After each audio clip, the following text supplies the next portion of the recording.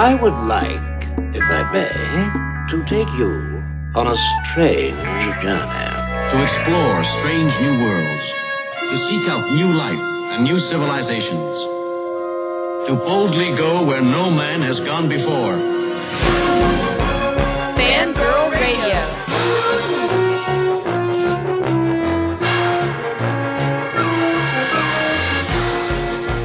Mothers, lock up your sons. The fangirls are busting out all over. It's Fangirl Radio. Fangirl Radio.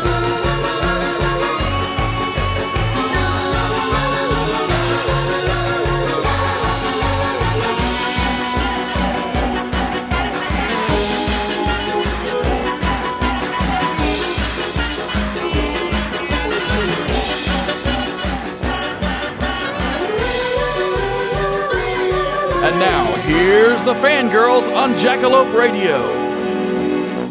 Hey everybody, and welcome to the latest and greatest episode of the Fangirl Radio Show. I'm your host, Miss Jessica Dwyer, and with me tonight is the lovely and talented Miss Sarah Bach. Woo! Hello! And this week, we apologize to all the sleepyheads that might have thought that it was going to happen, and sadly it didn't. Mr. Derek Mears will be on next week's episode. He had to reschedule due to a conflict, and that is totally okay because we've got a ton. It's cool because you guys are going to listen to every episode of Fangirl Radio. Well, this is true. Plus, I've got two other interviews that are going to be on next week's episode that's going to just be redonkulous. And one of those, I got hit hard with interviews that happened at the last minute that we are going to be having on the show next week. And one of them is one I'm very excited about. And that is Reeve Carney. Reeve Carney, who plays Dorian Gray on Penny Dreadful. Oh my god, that's so awesome! He's very, very pretty, and he has played Spider-Man. He Woo! was Spider-Man in the Broadway musical Turn Off the Dark. So how's that? Which is awesomely bad, as they say. We gotta be nice. Don't say that. No, but like that kind of like, you know, like kitschiness that's adorable. That's all I mean. Like, well, I think I've not gotten to see it myself, but I would love to see that. Well, I have to give props to him because I'm surprised. You know, he risked life and limb according to everything I ever read about that musical. So I am excited about having him on. They're filming the second season right now in Ireland. Yay. So. And then my other interview next week, which will be on, is the director of the new Bigfoot film, Exists, Eduardo Sanchez. And this looks really, really, really good. I've heard nothing but good about this movie. And it's getting like 3.5, almost 4 stars out of 5 on IMDb. So I will be watching and reviewing it, as well as interviewing Eduardo for next week's show. So next week, we are filling the horror plate, baby, for Halloween. So I'm very excited. The horror feast. It is a feast of horror. Yes, yum, yum, yum. Tastes kind of like candy corn. I don't know why I said that. So it does. So this week's episode, we're going to have a huge Week in Geek for you.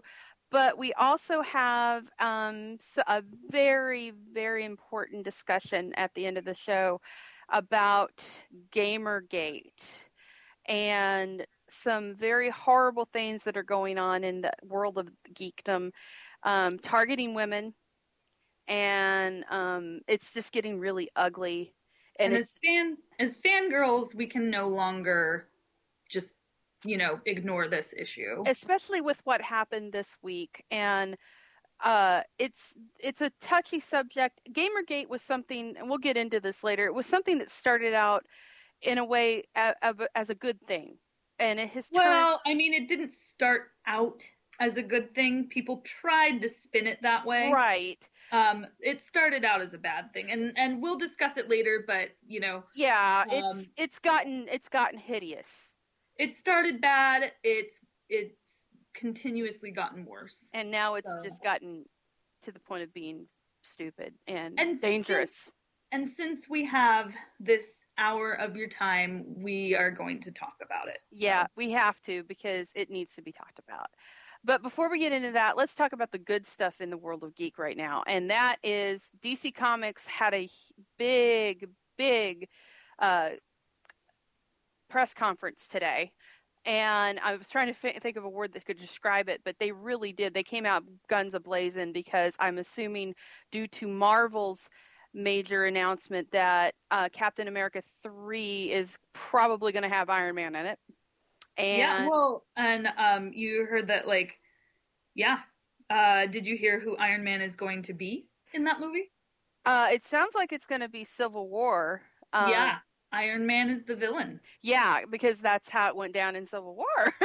Well, and since they're having Age of Ultron, the buzz is that Tony, in the Age of Ultron, Tony invents Ultron and then has to, reasonably distance himself. So Tony. Well, the reason behind Ultron is interesting too. It's a combination of he doesn't want to do it anymore, and he thinks that he's going to be the savior of the world with it, and he turns out to be just the opposite. And I was talking to my husband who knows, he's slowly learning comic book stuff myself and his friends online teach him. It's like this ongoing thing. and I was telling him, I'm like, well, this is what I think they're leading to. It makes sense that they're doing Civil War. Now there's some confusion though that they're actually going to be doing Civil War now, I guess. In the comics, they're doing Civil War. They're basically doing. It's kind of funny how DC sort of mirrors Marvel and what they do in certain ways, and they don't in others. Except that DC won't make funny movies. No, because they're above that. They save that for their TV shows, I guess. So they tried not to make them funny, but they fail. But they can't, especially when you have John Barrowman as one of your lead actors, right? So some of the big things that they announced this at this conference, Wonder Woman is getting her own standalone film. That's a big deal. It's a huge deal, and I, as a huge Wonder Woman fan, have a wall of Wonder Woman in my living room that I'm staring at right now. It both gives me hope, but I also am a bit hesitant about it because of how terrible the DC movies have been. And who they cast to do Wonder Woman in the Superman versus Batman, I don't have high hopes for. I know that's kind of mean to say at the get-go, but I just, she's too small. Well, and the thing I also have a problem with it is they're not too great in terms of their one shot, they're centric to one character movies. I mean, we had the Batman movies and they were super, but Superman, Man of Steel was, it was good. It had moments. No. It could have been. We don't have to. We don't have to excuse that. Everything was made of penises. It's just you can't come back from that. What would make the opening sequence of the film is geez, everything is made of penises. Nothing on Krypton is not fashioned after genitalia. It could have been so much better. And the other thing too, though, is if Batman versus Superman doesn't do well, you can basically cast this aside as not happening. Yeah, it won't happen. And they're actually setting it for a 2017 release.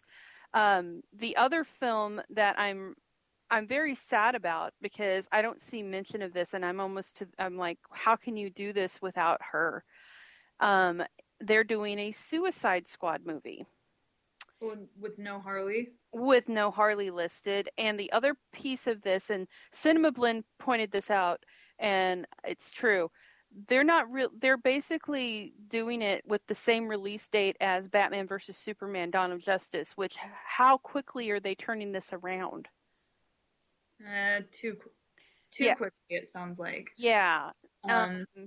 So I'm not too thrilled with that.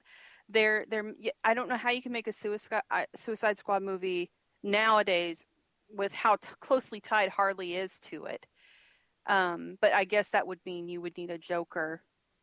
And yeah, I guess I mean, I could see it happening. It would just be interesting. You'd really have to be really, really, really good without any recognizable characters. And I see they're like trying to hop on to the Guardians of the Galaxy thing. Yeah, they're trying to get the second or third string characters up in front and giving them their own movie. But the problem is, you need somebody in charge of this that's able to utilize those characters like James Gunn did with the Guardians and write for the weirdos and write for the offshoots. And I've not seen where they can really do that with DC franchises. Well, and especially since they've already come out and said they'll never make a movie that's, amusing or funny or have gags in it. And just people don't want to watch that. Right, and that's probably part of the reason why Harley's not in this. They take themselves too seriously, and a lot of the DC characters, just as much as the Marvel ones, are very jovial and have a lot of humor to them, and built into their history and everything like that. They're not in the comics. If you read the comics, they do lots of gags and stuff. It's not anything like the movies being super, super deadly serious. Right. And the other piece of that, I'm finding it funny that they're doing is with Constantine. Constantine has dry humor and is witty and all of that. I find that funny that, that one's being able to pull this stuff off. It's obvious that there's a market for it.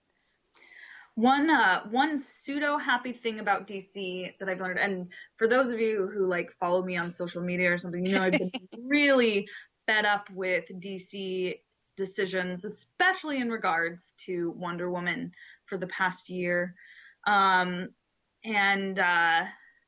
one thing that's slightly encouraging is that they are. If anybody has been reading Batman 66 by Jeff Parker, and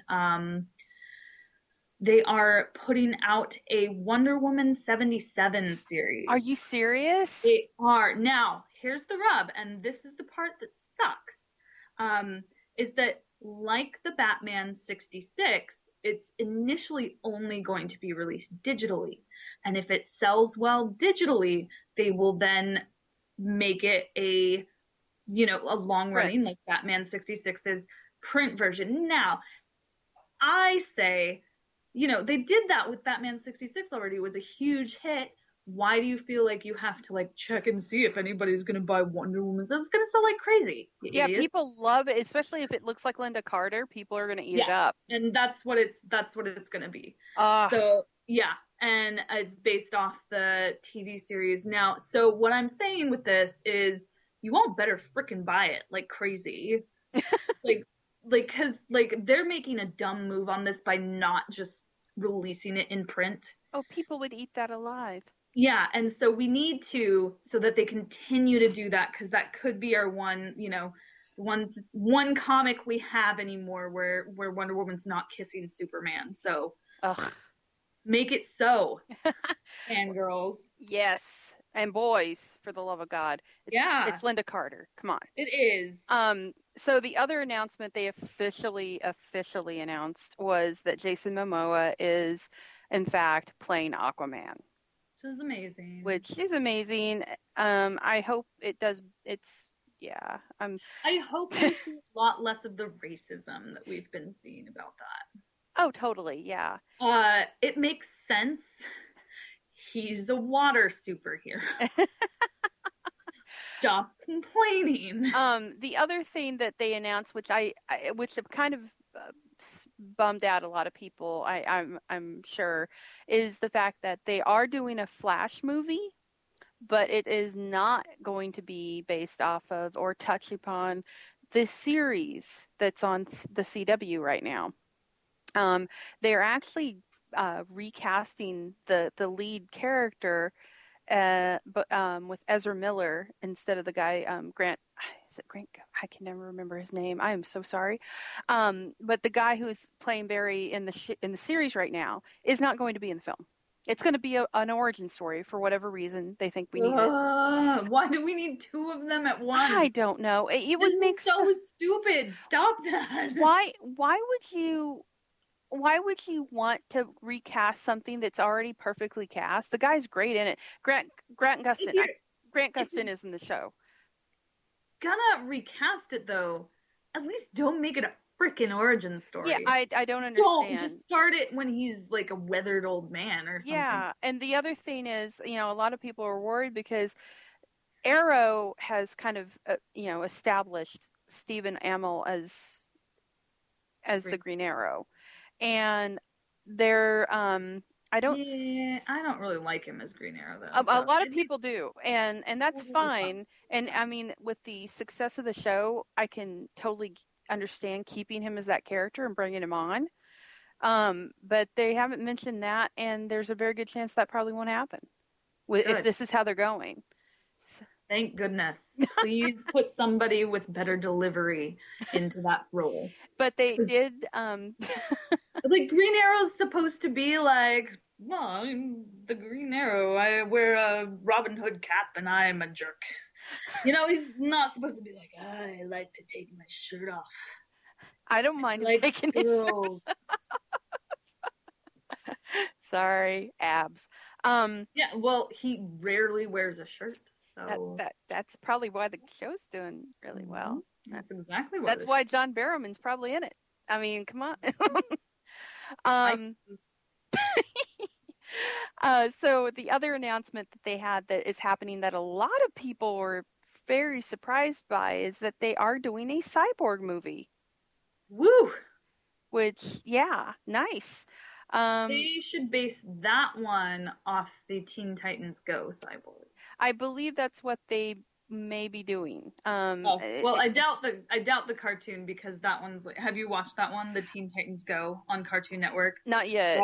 They're all itty bitty chibi. Oh my gosh, I swear to God, it is the best comic book animation series out there right now. It's hilarious. It's really well written. I remember the other one was like that and it was cute. Yeah, and the other one was a little more in the serious vein. This one's just completely irreverent, but it has so many like references to comic books. It's definitely like if you're a comic book DC fan, you're gonna love this show because they have a teeny tiny stuffed Darkseid on their couch. Like it's brilliant. They have all these little like things in every single episode. It's just chock full of references to DC Comics, like really obscure ones and stuff like that. And you get to see like all these villains that are actually from the comic. It's great. It's amazing. And plus it's hilarious. And like I said, the writing on that show is just phenomenal. That's great. I will check it out. I actually used to watch the other one that was on, and it was really good and cute, and got really serious for so cutesy drawing. I was impressed with some of those storylines they had, especially with Robin. That was some good stuff. So not to be left out, we are back to Marvel, and my poor Doctor Strange. So now we're back to who's going to play him. They still haven't announced it, and now they're like, basically, Joaquin Phoenix is out. That's not happening. So they've redone, and there's a new list of possible candidates with some very surprising entries on there now. Ooh. Yeah. There's Jared Leto, which we'd heard of before, was up for it. Then now we have Matthew McConaughey. Oh, no. Yeah, no. Bad Marvel. Can you imagine Rusty from True Detective as Stephen Strange? I mean, like, it would be an interpretation that wouldn't be like too out in left field, but still, I would be like, okay, I can't do this again. The line delivery, I just don't. I can't get it out of my head thinking about it. You know who they need to get? Oh gosh, who did the voice of Orpheus in Venture Brothers?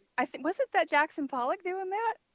I think so. Yeah, Jackson Pollock. Yeah, Jackson Pollock. Yeah, it's cool. It's cool. One of them splatter stuff they both splatter stuff everywhere. We were just in color wash. But yeah, no, and God, just animate him. Make him exactly because that character in that series is Stephen Strange. I know.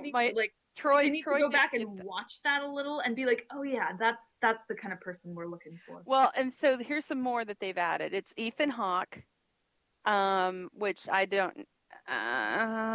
No. I think he could do an Orpheus impression though. So. He probably could. Ewan McGregor.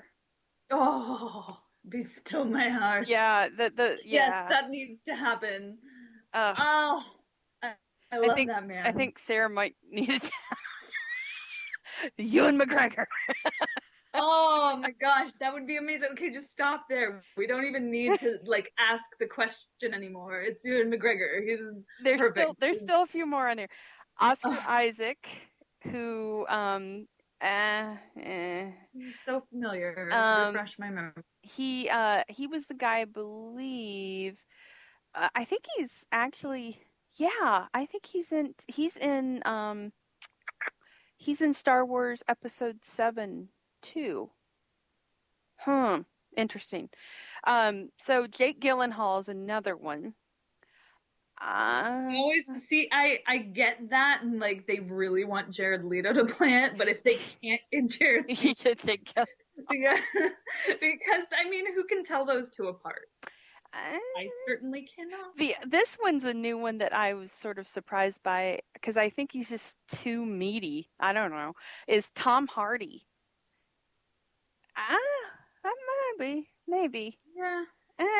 The one though that would make Rachel pass out right now is they still have Benedict Cumberbatch on that list, and I could totally see him doing it. I would do I'd say my favorites on that list are Benedict Cumberbatch or Ewan McGregor. This is the one I really, really, really, really want to get it. Being that Mr. Depp isn't on here, and I don't think that's ever going to happen. But Jack Houston, I want him to do it. I want him to do it so bad, but I doubt it's going to happen because he's got a movie career now that's going to keep him busy, and they've screwed around too long. Yeah. So it's a hard telling, but I think Jack Houston, who is absolutely freaking beautiful and awesome and comes from a long line of awesome, amazing actors, would be great, but I think they've jacked around too long for that one, so we shall see. It would be really kooky pants if Ewan McGregor got it. Oh, he'd be so good. It's like saying Ewan McGregor because I know it does things to Sarah, and she has to take a moment. He'd be so amazing. Just so good at everything. So good at everything. He can do musicals, okay? Dude, if you've ever seen, take a moment, go on YouTube, people. If you haven't seen Ewan McGregor when he shows up on the Craig Ferguson show, the two of them together they can't even look at each other without busting a gut. And so it's amazing, especially when they do their sportscaster guys and they can't keep their fake mustaches. So pretty. He is very pretty and he's very talented and he can do a spot on Obi-Wan. Oh, his Obi-Wan. Poor Sarah. So moving on to our TV recap. Oh, speaking of hot Scotsman, Doctor Who happened this weekend, and it was as much porn as it could possibly be for yours truly. It was so much porn. So much porn. A lot of pointing. Oh, a lot of the pointing. Yeah. There was the suit, there was the hair, there was longing looks, and there was a Tom Baker impersonation, and jelly babies. There was jelly babies. There were, and in a card, a cigarette case. Yeah, which was horrible. Which was Peter Capaldi's idea, by the way, confirmed by the writer. And he did that awesome little sly Tom Baker impression as the doctor was talking to himself. I loved Mummy on the Orient Express. I'm not going to gush on and on about it because we have a lot to cover, but There were so many really good things and many callbacks to other Doctor Who's, not the least of which was, of course, Tom Baker. There was the suit that he was wearing, which looked like it could have went to the first Doctor or the third Doctor. But there was also a throwback to the Christopher Eccleston episode that David Tennant did a throwback to as well, which is, "Are you my mommy?" And everybody loved that. Everybody was waiting for that to happen in this episode. But it was beautifully done.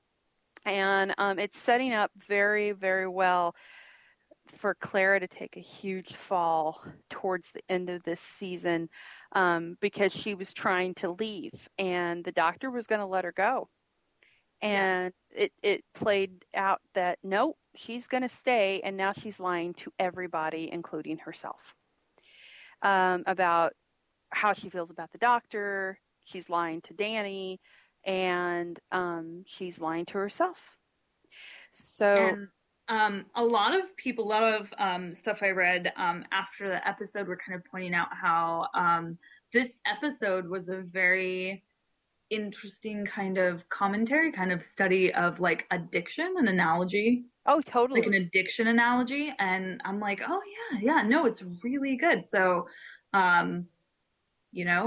Doctor Who very frequently, like hits like really difficult subject matter in a way that like really connects to people because it's so based so deeply in like just love and how love conquers things. And so just to see them really present that kind of subject matter of like addiction so well, and without you even like trying to be like, oh, this is really ham-fisted. So no, it's very subtle. There's a lot of things going on in this episode, and like say with the Doctor finally telling Clara, like, look, sometimes you don't have a good choice. You have a lot of bad ones, and you pick the one that's the least bad, and the fact that would it make it better for you to believe that I'm pretending to be heartless instead of believing, I have to make these choices. No one else is going to do it. And I've done it for so long. I'm used to this now. And just denial, a lot of denial going on both sides. And it's just interesting to watch this play out. And as I think the denial is mostly on Clara's end, because we've seen the Doctor be not like happy, oh, I'm such a good person and I'm just the best person ever. He totally admits that he's an ass. And especially in like Trial of a Time Lord, which this season more and more and more is like reminding me of that miniseries. Right. And speaking of which, by the way, next week's episode, which is Flatline, and it shows the Doctor's trapped in the TARDIS and Clara has to figure out what's going on and save the day. And she's actually now pretending to be the Doctor, which is even more interesting as this goes on. Missy is listed on there as being a character in that episode, so we're going to get some more of the mysterious Missy. But it's interesting to note that we have another 3-lettered villain. We had Seb show up very briefly at the end of that the episode where we see Missy and at the caretaker episode. Now we have Gus. So I'm interested to see what Missy is doing, and there's a big to-do about, did he let the people die on the train and just save Clara and the engineer, or did he, because he was joking about that, or did he not? Did he save them? And if he didn't save them, which I think he did, by the way, because the engineer's still alive and Einstein was on the frickin' train. Yeah, I think that he probably did, but, we see, like, I think that Clara's gonna actually, like, at some point really have to come to grips with, like, there's just gonna be a time when, like, no, this is not gonna work out. This is not going to be great, and that happens. Well, I would very much like to see Clara have to, in this upcoming episode, I want her to be faced with one of those choices. I want her to actually see how it is to have to be the Doctor and make that decision, because that's what she's doing. You know, she's pretending. To be fair, we did give her the opportunity to make a decision, and she was not okay with making her own decision. No, she was freaking out. So, you know what? Now she's got to take the choice and make the hard choice where something has to die. Yeah. And that's going to be a lesson. So we'll see. We're almost getting towards the end of the season, which makes me sad. There's only like 3 or 4 more left, I think, and possibly the Christmas special. But we're going to see something bad go down because I believe the last episode's called Death in Heaven. So that's going to be interesting. Returning to screens, speaking of death, returning to screens this weekend to the biggest ratings ever, The Walking Dead. Oh my gosh. And possibly the best episode of the entire series. One of them. It was amazing. It was seriously so amazing. It was so intense, and it was so, like, it was legitimately, you were looking at it, you were legitimately horrified. Yeah, there was so many things bad going on in this, and I have a review up on fangirlmag.com, but I'll just want to include this again and reiterate it.